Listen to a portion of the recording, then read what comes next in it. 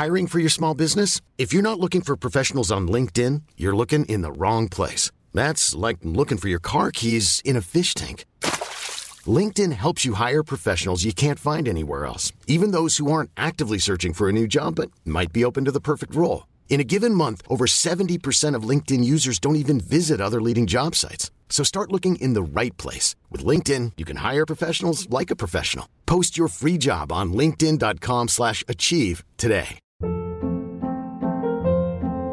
Hold up. What was that? Boring. No flavor. That was as bad as those leftovers you ate all week. Keke Palmer here. And it's time to say hello to something fresh and guilt-free. Hello Fresh. Jazz up dinner with pecan-crusted chicken or garlic butter shrimp scampi. Now that's music to my mouth. Hello Fresh. Let's get this dinner party started. Discover all the delicious possibilities at hellofresh.com. Hello, on this episode of Film Chat, CIA officer Danny Moran is left in the lurch when Kevin Pope, one of his key undercover agents, is killed in Moscow.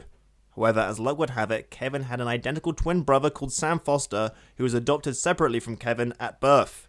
Or just after birth, probably. I mean, not at birth, that'd be ridiculous. Sam, however, is not quite the chip of the old block I hoped he would be. Though he's very intelligent, his life hasn't amounted to much, and he just about makes a living as a chess hustler in New York. He doesn't share any of Kevin's tastes. I mean, Kevin liked classical music and fine wine, but Sam likes hip-hop and normal things. Anyway, I recruit Sam and spend the next week training him up in order for him to be able to attend an arms deal using his brother's identity. Sam, despite making a few social faux pas, rises to the occasion and manages to get information about an imminent terror attack in America, is what I would be saying if this was a podaptation of the 2002 classic Bad Company, starring Anthony Hopkins and Chris Rock. This is, however, just a podcast where we talk about and review films. I'm Danny Moran, and joining me is my street-smart friend with untapped potential, Sam Foster. Hello. This week we review two films that cater to such different audiences, it's highly improbable any one person will enjoy listening to us talk about them both. Danny bursts through a plywood door and yells at Bastille Day, the Paris set action thriller starring Game of Thrones' Richard Madden and Lucifer himself, Idris Elba. I, meanwhile, slide open a paper door and respectfully greet Our Little Sister, a Japanese family drama with all the bite and aggression of a deflated balloon animal. All that, plus, following Sony Pictures' spat with North Korea last year, against all odds another major studio is butting heads with an East Asian communist government. Also, following the terrible box office performance of Anomalisa, against all odds another puppet movie aimed at adults is being made. And following our podcast track record of defiantly low listening figures, against all odds, we unveil our first sponsor. Finally, there should just be enough time for me to pitch my own action thriller starring Idris Elba, Bastille Day, in which the sexy Brixtonian must find and disarm a bomb set to go off on a new national holiday celebrating the deliciousness of the fruit pastel. Scenes include Idris choking a terrorist with a strawberry lace, discovering Richard Madden lied about not having diabetes, and eating too much sherbet and getting a sick tummy. More details on that later. Films, films, films, films, films, films, films, films, lots of films, films, films, films, films, movies, good films, bad films, fun films, sad films, films we love, weird films, Lars von Trier films, old films, new films, some John Woo films, films that star Peter Finch, films by David Lynch, films, short films, 6 hours long. We've got films up to your gills with films, films, films, films, films, films, movies.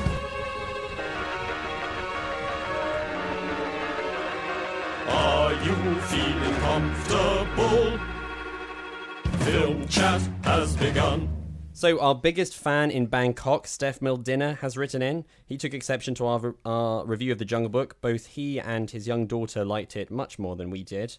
He says, "This version of The Jungle Book is much better than the shoddy original. I've seen both recently as I have a 6-year-old daughter, and the original version is borderline racist with many of its characters and has a really sexist ending. Although the ending of the new film is obviously setting up a sequel, it is better than the offensive original ending.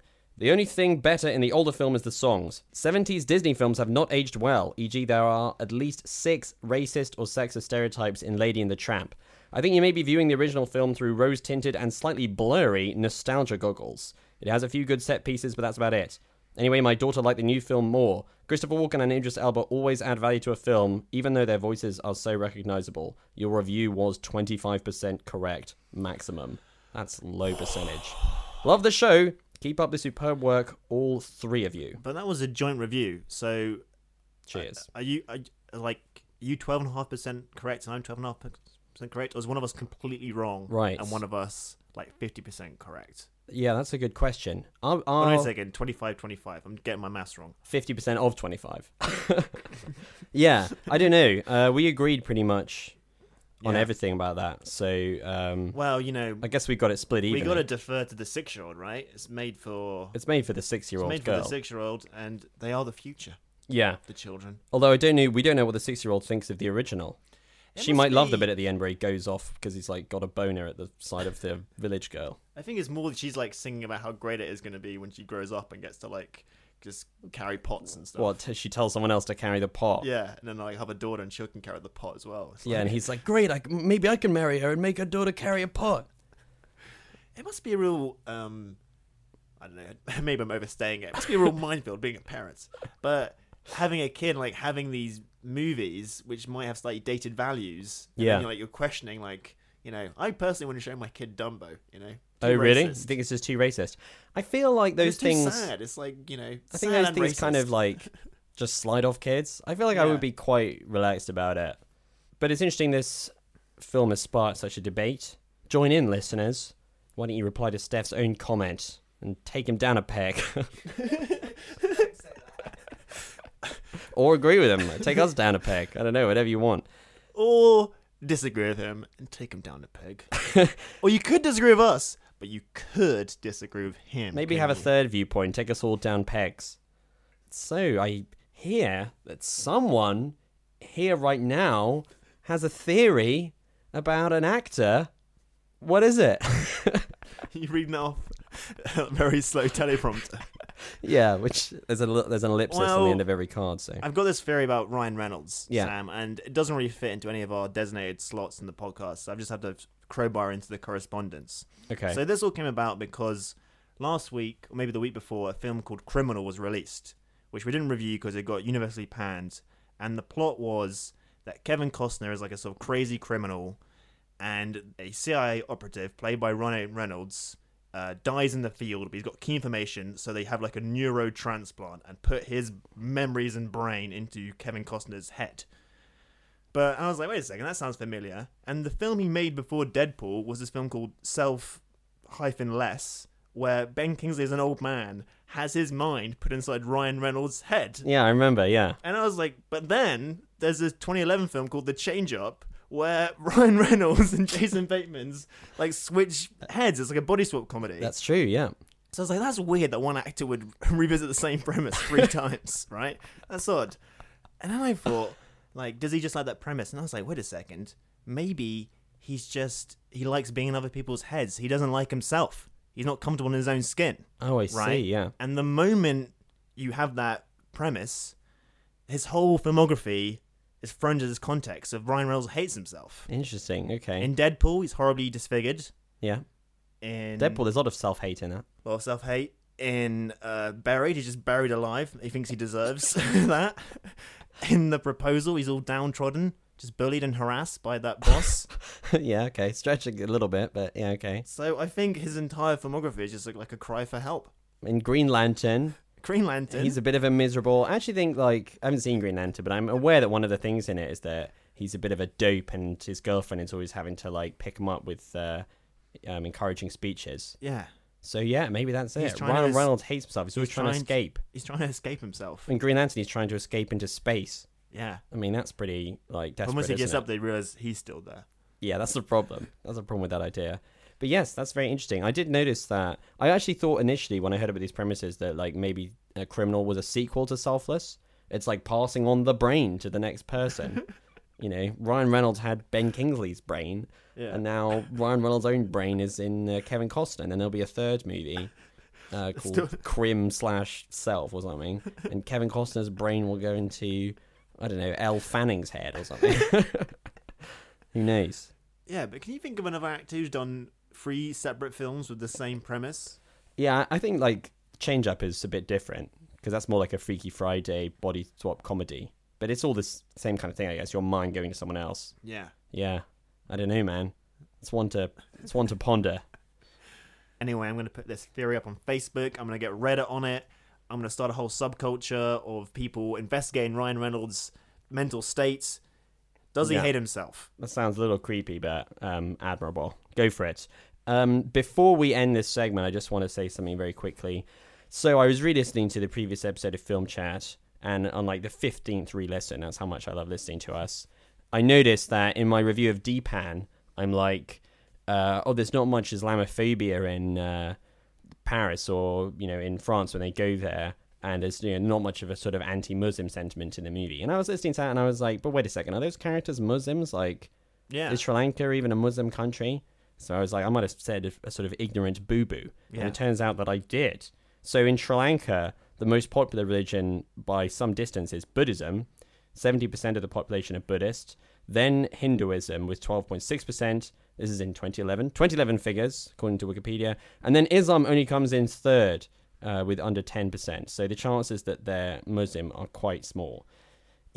But I guess for the people of the racists of France who might have been characters in the film but weren't, probably doesn't make that much of a difference because they're not very religious. So I still think that it's a legitimate general point about the fact that they didn't tackle an aspect of French culture when you think they might have done.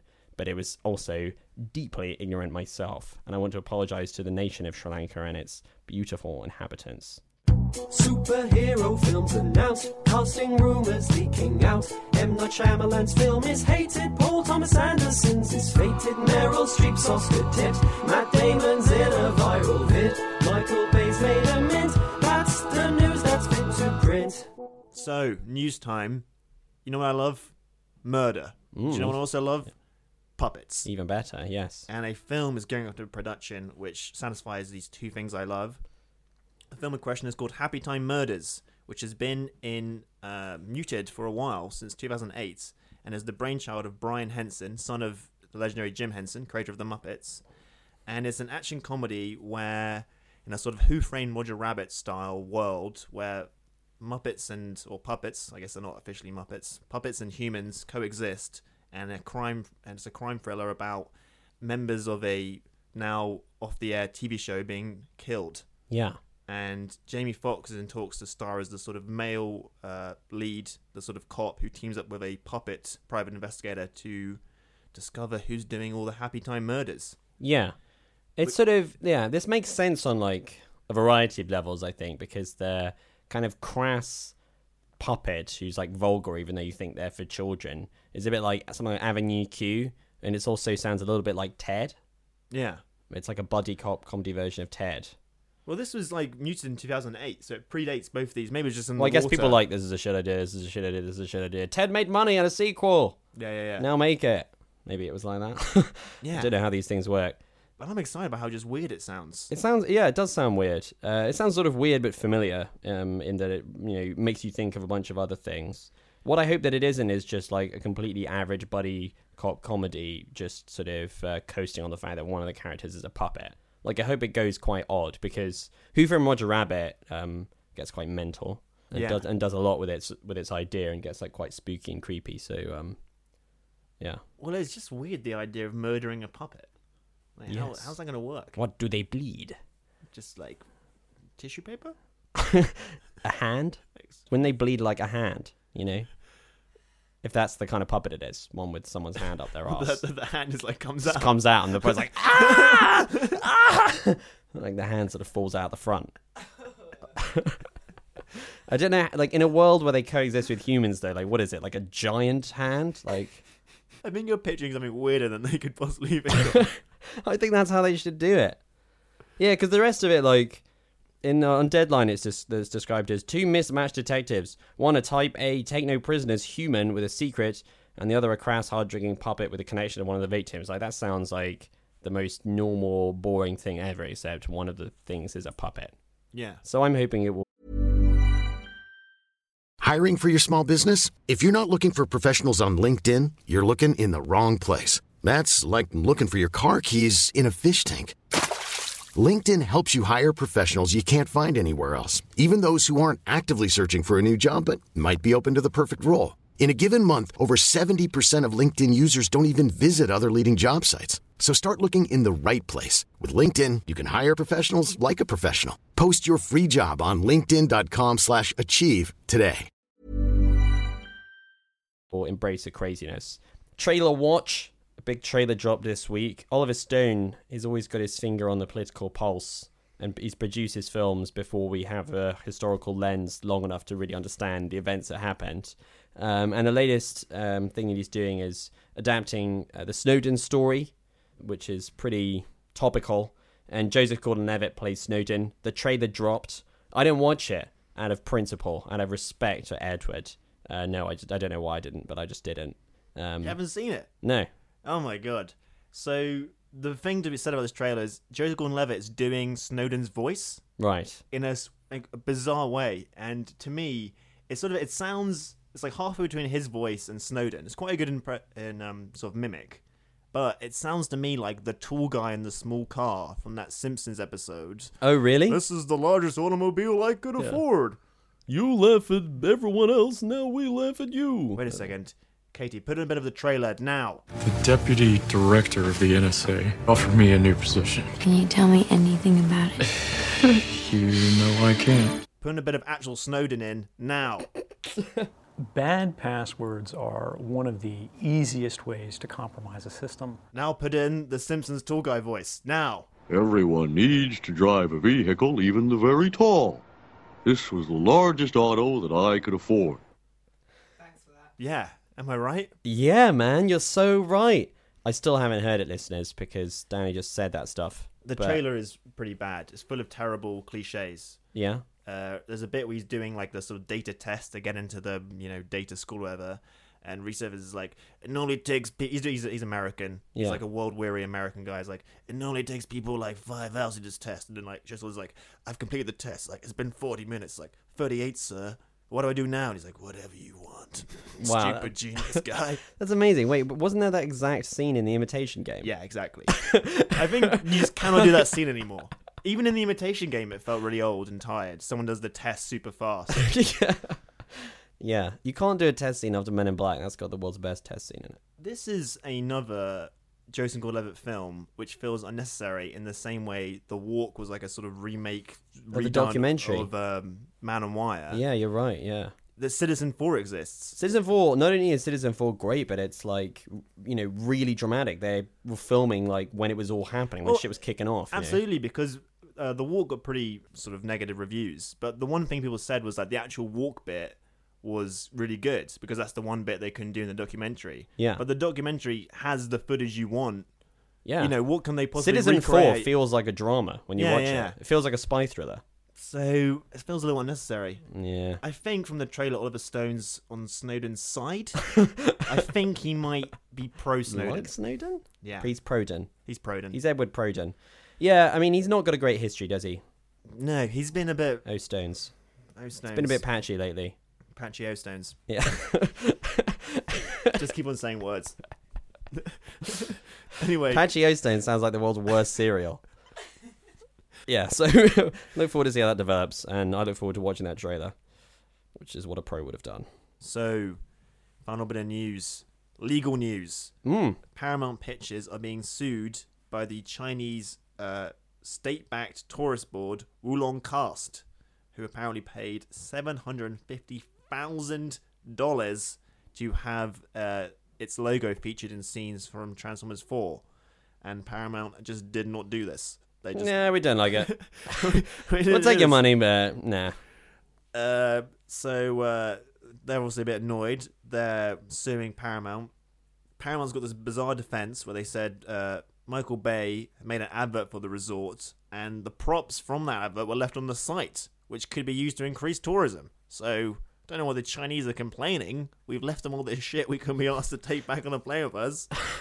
Yeah, I don't really understand how that's even supposed to help, at all. I don't either. But apparently the company's taking both Paramount and the China Movie Channel, who were involved in some way, I guess, to court for $27.7 million. The Which is verdict has obviously yet to be delivered. Shitloads more than 750,000. But this is a big deal because the Chinese market is a big part of the studio's business plan, and Transformers 4 made $320 million there, and became the country's 4th biggest film of all time. That's incredible, isn't it? Like that is absolutely astounding. Yeah, the rest of the film has got to be very positive about China. Yeah, exactly. Because like with the Transformers franchise, they get terrible reviews. They do pretty well, but it's like the overseas money is where it really justifies making it. Yeah. So they got to keep the Chinese happy. It sounds a bit weird. We've got to keep the Chinese happy. We've got to keep the Chinese territories happy. So it's kind of fascinating. I love how it's being sued about like the worst thing about modern movies is product placement, and they just didn't even do it. Yeah, it's bizarre. I mean, it sounds like an open and shut case. If that article on IO9 is accurate in its description of it, it's like, we paid you $750,000 to put a logo in your film. That's not even the worst. It's not like Fast and Furious 7 where they had to like spend half the film talking about how delicious Corona is. It's like, just put the logo in, Yeah. Although while you were talking, I was Googling Wulong Cast Tourism Board in an attempt to... Why were you Googling while I was talking, Sam? Well, I was listening and Googling, and I was trying to find their logo, and I can't. So they obviously desperately need some exposure. Either that or Google has banned it. I don't know. One of the two. I'm just getting a lot of pictures of the area of Wulong Cast in China, which seems to be delightful. Looks absolutely beautiful. Sam, don't say that unless they're giving you $750,000. That's why you're talking into that golden microphone right now, Danny. Oh wow, you already struck a deal. Yeah, I struck a great deal. My favourite film stars Bridget Bardot. She's the queen, but she wants to be in radio. So she starts a podcast with her friends, and the terrorists try to stop her, but she beats them in the end. This episode of Film Chat is brought to you by the Fulham Scalp and Hair Clinic. The Scalp and Hair Clinic of Teresa and Eleanor Richardson. They are the UK's most sought-after Afro hair trichologists, I'm told, treating both Afro and European hair and scalp conditions. I personally have experience of their peppermint shampoo. I have to say that it was a great shampoo to use. It's funny that you should mention that because I've also used that shampoo, but I went one further. Afterwards, I used their scalp peppermint treatment. This involved me putting in my hair... Yeah. Liberally, it said. Yeah. I followed the instructions to the T, and then running a hot bath to steam it up. Okay. So steam it for 20 minutes. Had to soak in the tub, let it all steam, rinse it out. I mean, smell my hair, Sam. Okay, I'll smell it right now. Dear Lord, that is some good smelling hair. And listeners, if you want to appreciate the wonderful stuff they have on offer at the Fulham Scalp and Hair Clinic, I suggest you go to fulhamscalphairclinic.com, enter the promo code FILMCHAT to receive your free starter pack, including a rechargeable mechanized scalp gremlin that massages, rejuvenates, and checks for lice, a 5-gram sample of quote-unquote perfect hair with matching display case, and a voucher for a one-on-one hair and scalp consultation via Skype with BAFTA award-winning actress and Fulham Scalp and Hair Clinic scalp champion, Olivia Colman. Wow! And she'll take you through everything you need to do with your hair and your scalp. That is fulhamscalphairclinic.com, and you can find them in Fulham, obviously. The nearest tube is Parsons Green. Go check them out. Oh yeah, and the promo code is bullshit. I made that up. None of that is true, but the rest of it is absolutely true. So I went right up against the wire with my movie watching this week. I didn't really have a movie ready to watch, and last night it was a little late, and I put on Our Little Sister, which is this very low-key Japanese family drama. I watched about an hour of it, and I got too sleepy, had to go to bed, and then I woke up early this morning before work to polish off the final hour. Wow. So if you think that maybe my view on the movie is not going to be the most nuanced because I was half asleep most of the time I was watching it, just take that into account, is all I'm going to say. So this film premiered at Cannes last year and was quite well received. It's got a pretty good Rotten Tomatoes score. So it's about 3 young sisters called Sachi, Yoshino, and Chika, and they live together in a house that was left to them by their grandmother. Their mother lives elsewhere. Their father abandoned them when they were very, very young to go off with another woman.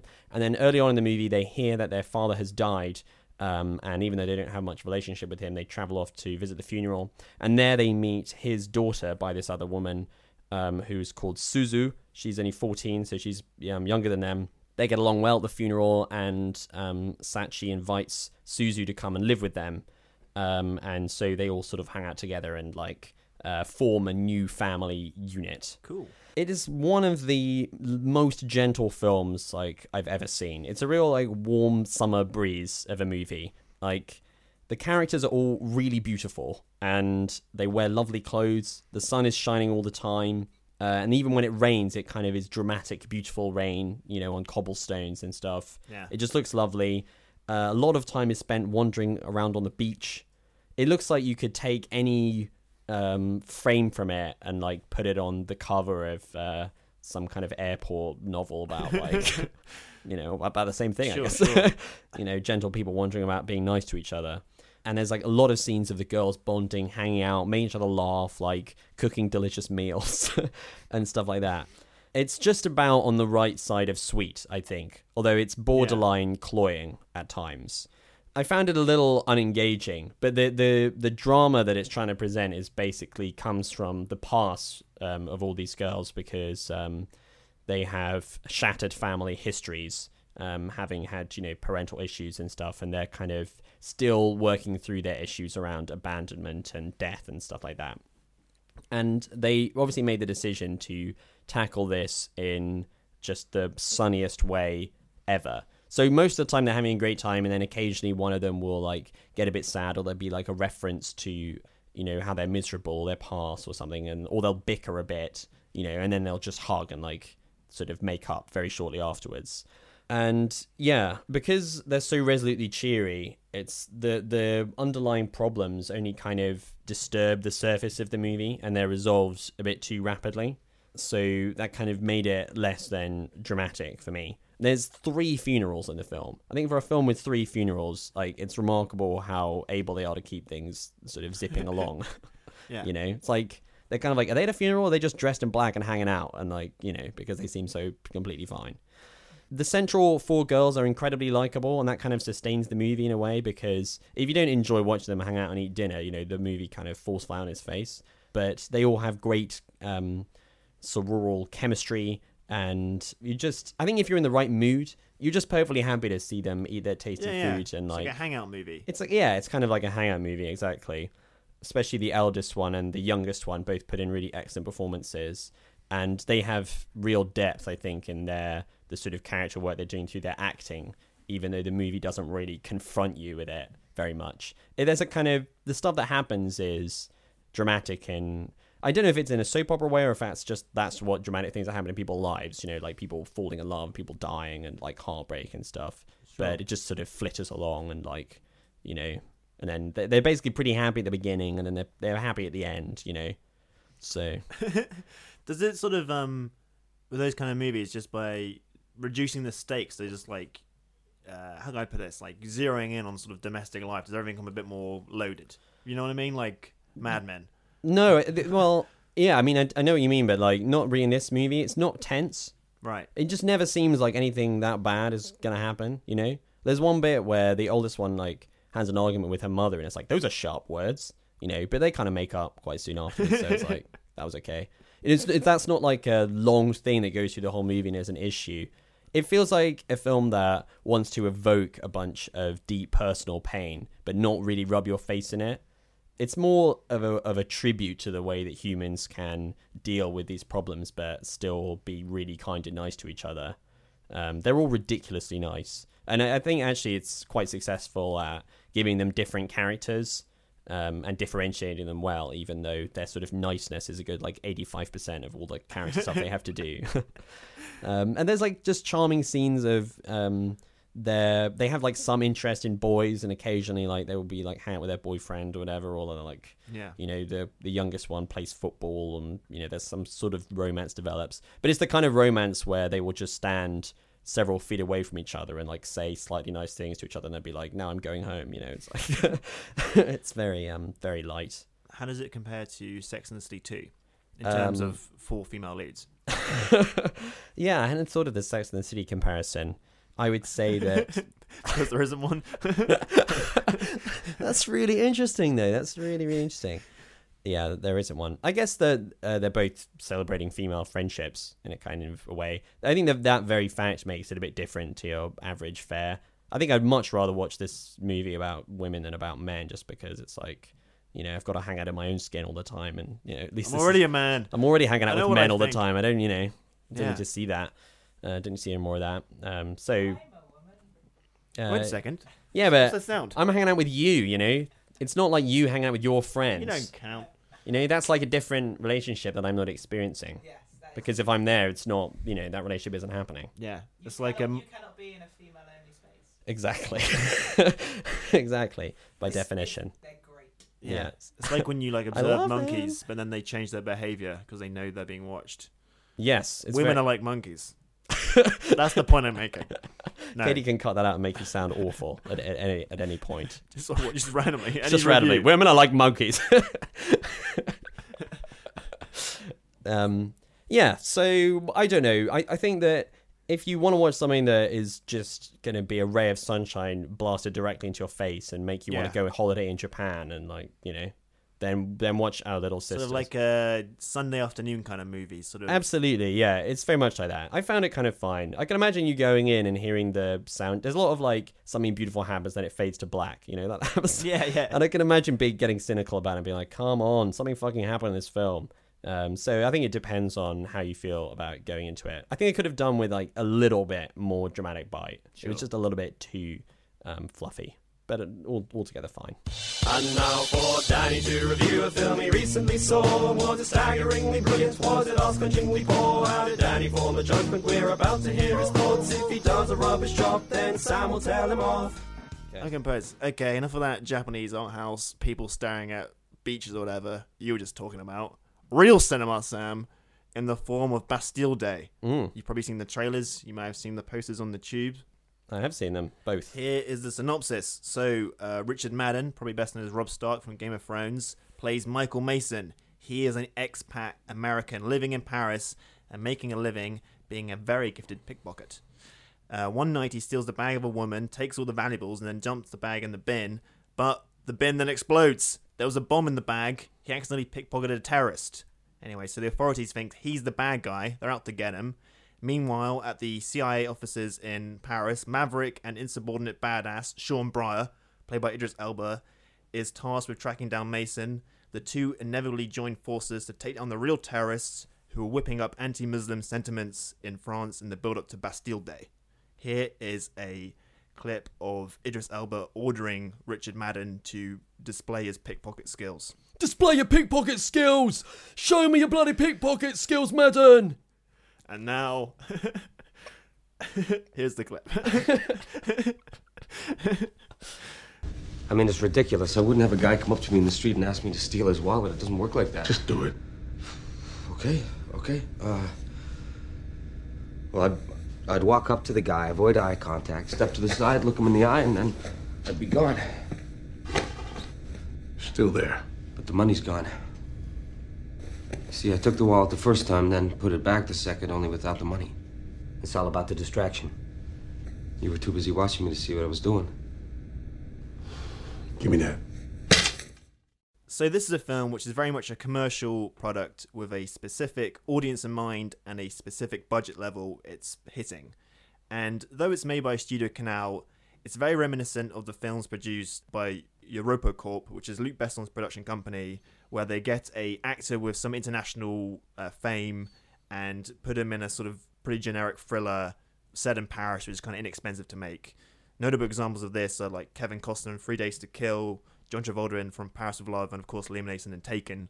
And I'd be interested to find out what is the business plan for these films and how much money they make, because it feels like its real destination is the home video market.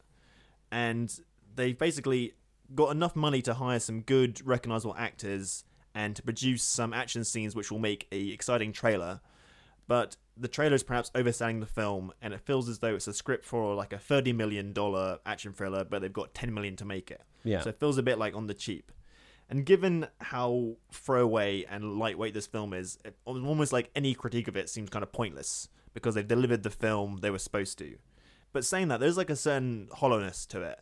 And it's a bit like I don't think anyone involved in this film really cared that much. It's no one's passion project.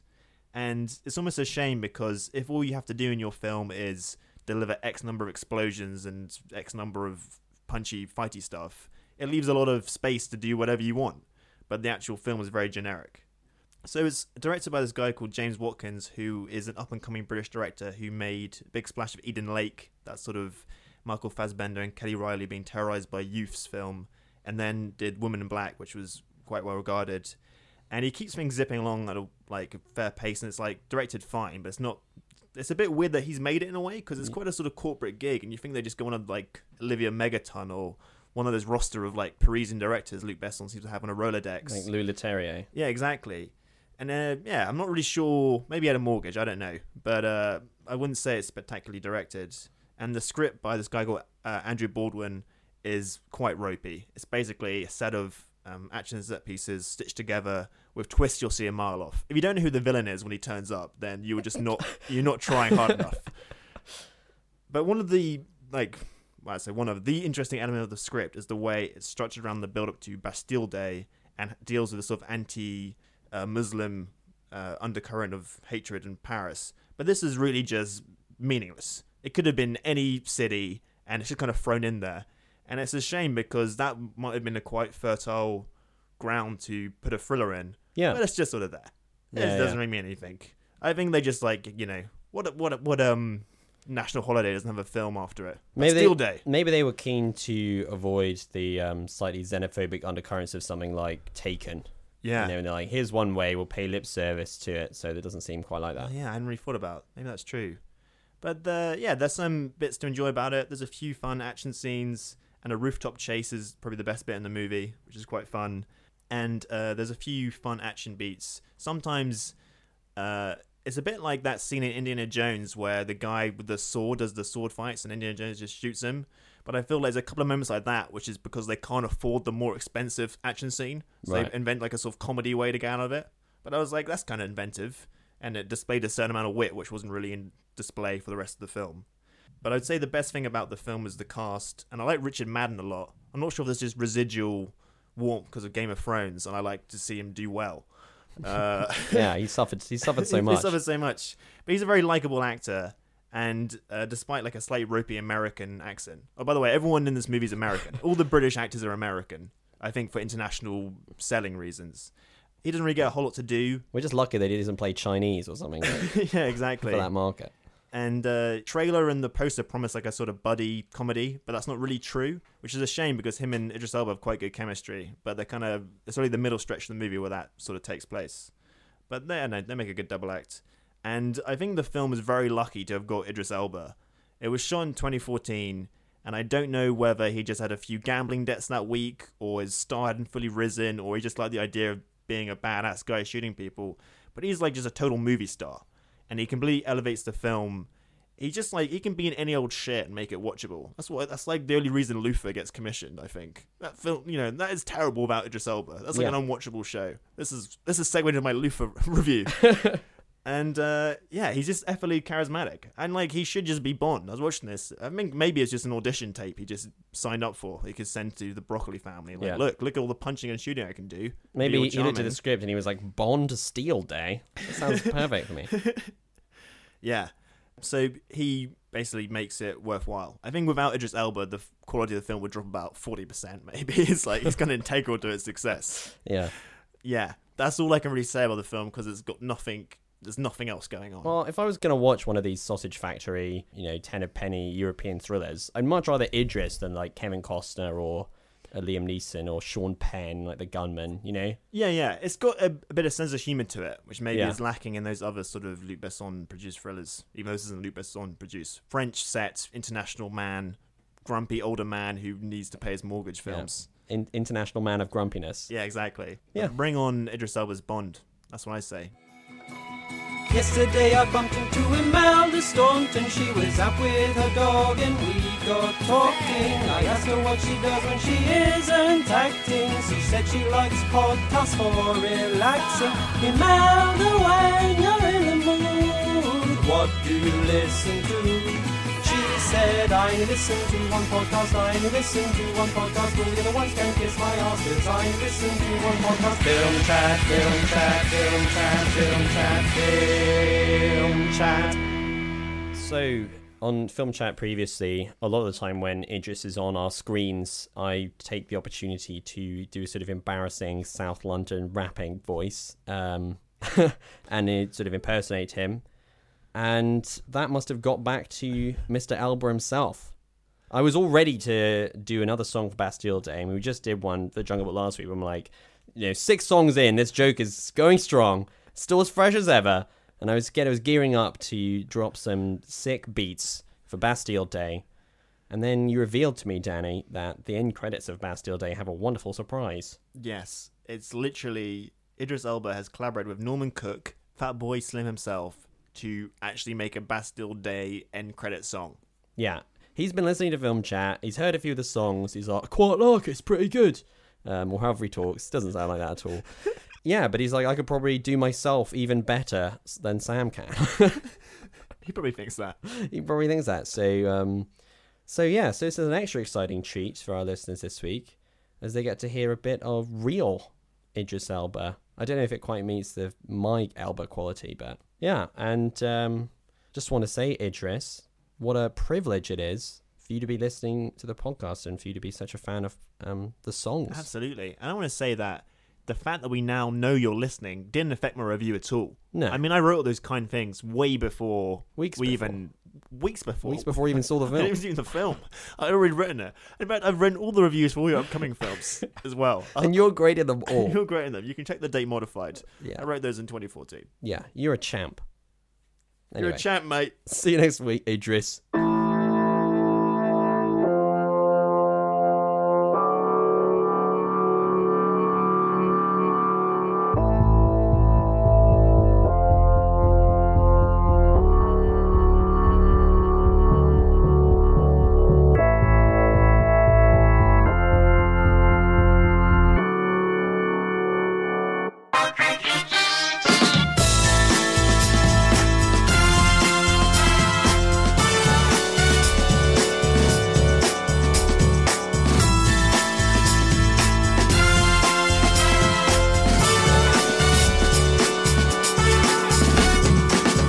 Caught you running on the way to your phone.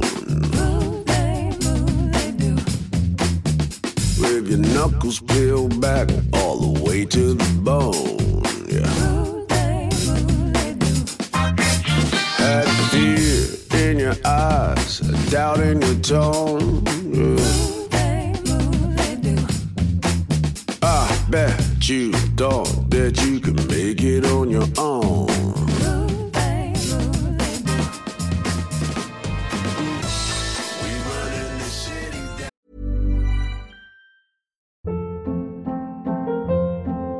Hold up. What was that? Boring. No flavor. That was as bad as those leftovers you ate all week. Keke Palmer here, and it's time to say hello to something fresh and guilt-free. Hello Fresh. Jazz up dinner with pecan-crusted chicken or garlic butter shrimp scampi. Now that's music to my mouth. Hello Fresh. Let's get this dinner party started. Discover all the delicious possibilities at HelloFresh.com. Even when we're on a budget, we still deserve nice things. Quince is a place to scoop up stunning high-end goods for 50 to 80% less than similar brands. They have buttery soft cashmere sweaters starting at $50, luxurious Italian leather bags, and so much more. Plus, Quince only works with factories that use safe, ethical, and responsible manufacturing. Get the high-end goods you'll love without the high price tag with Quince. Go to quince.com/style for free shipping and 365-day returns.